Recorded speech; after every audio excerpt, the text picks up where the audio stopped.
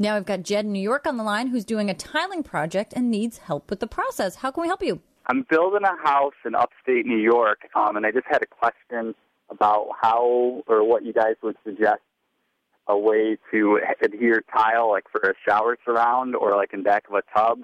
I've been to a couple of different stores, and I've gotten a couple of different answers. Like they have basically the cement backer board, and then they have like a composite material.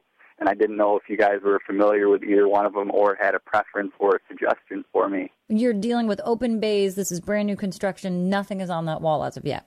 No, I haven't got that far yet. I'm just starting to look at everything, and I know that I want to put in tile in the bathroom, and I'm just starting to piece everything together. When you do a tiling project, your tiles, yes, are water resistant, but the grout lines, will suck water in and through. So you want to make sure that whatever is behind there will do its best to, withstand from mold growth and any other issues that might happen as the water does seep through the grout lines. Okay. Do you guys have like a suggestion of what you would recommend doing? Like, is there a certain barrier that I can put behind the tile or anything like that? So I would stick with a standard tile backer.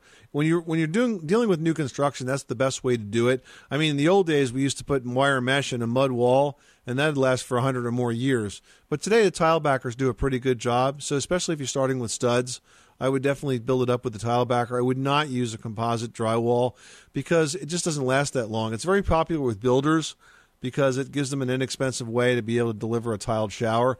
But invariably, after about 10 years, it starts to soften and rot, and you end up having to tear it all out anyway. Okay, well, that's great. That helps me out so much. I can't even tell you guys. So at least I got my step. Now I just got to pick out all the colors and all that wonderful stuff.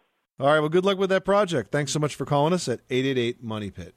This is the story of the one. As head of maintenance at a concert hall, he knows the show must always go on. That's why he works behind the scenes, ensuring every light is working, the HVAC is humming, and his facility shines. With Grainger's supplies and solutions for every challenge he faces, plus 24/7 customer support, his venue never misses a beat.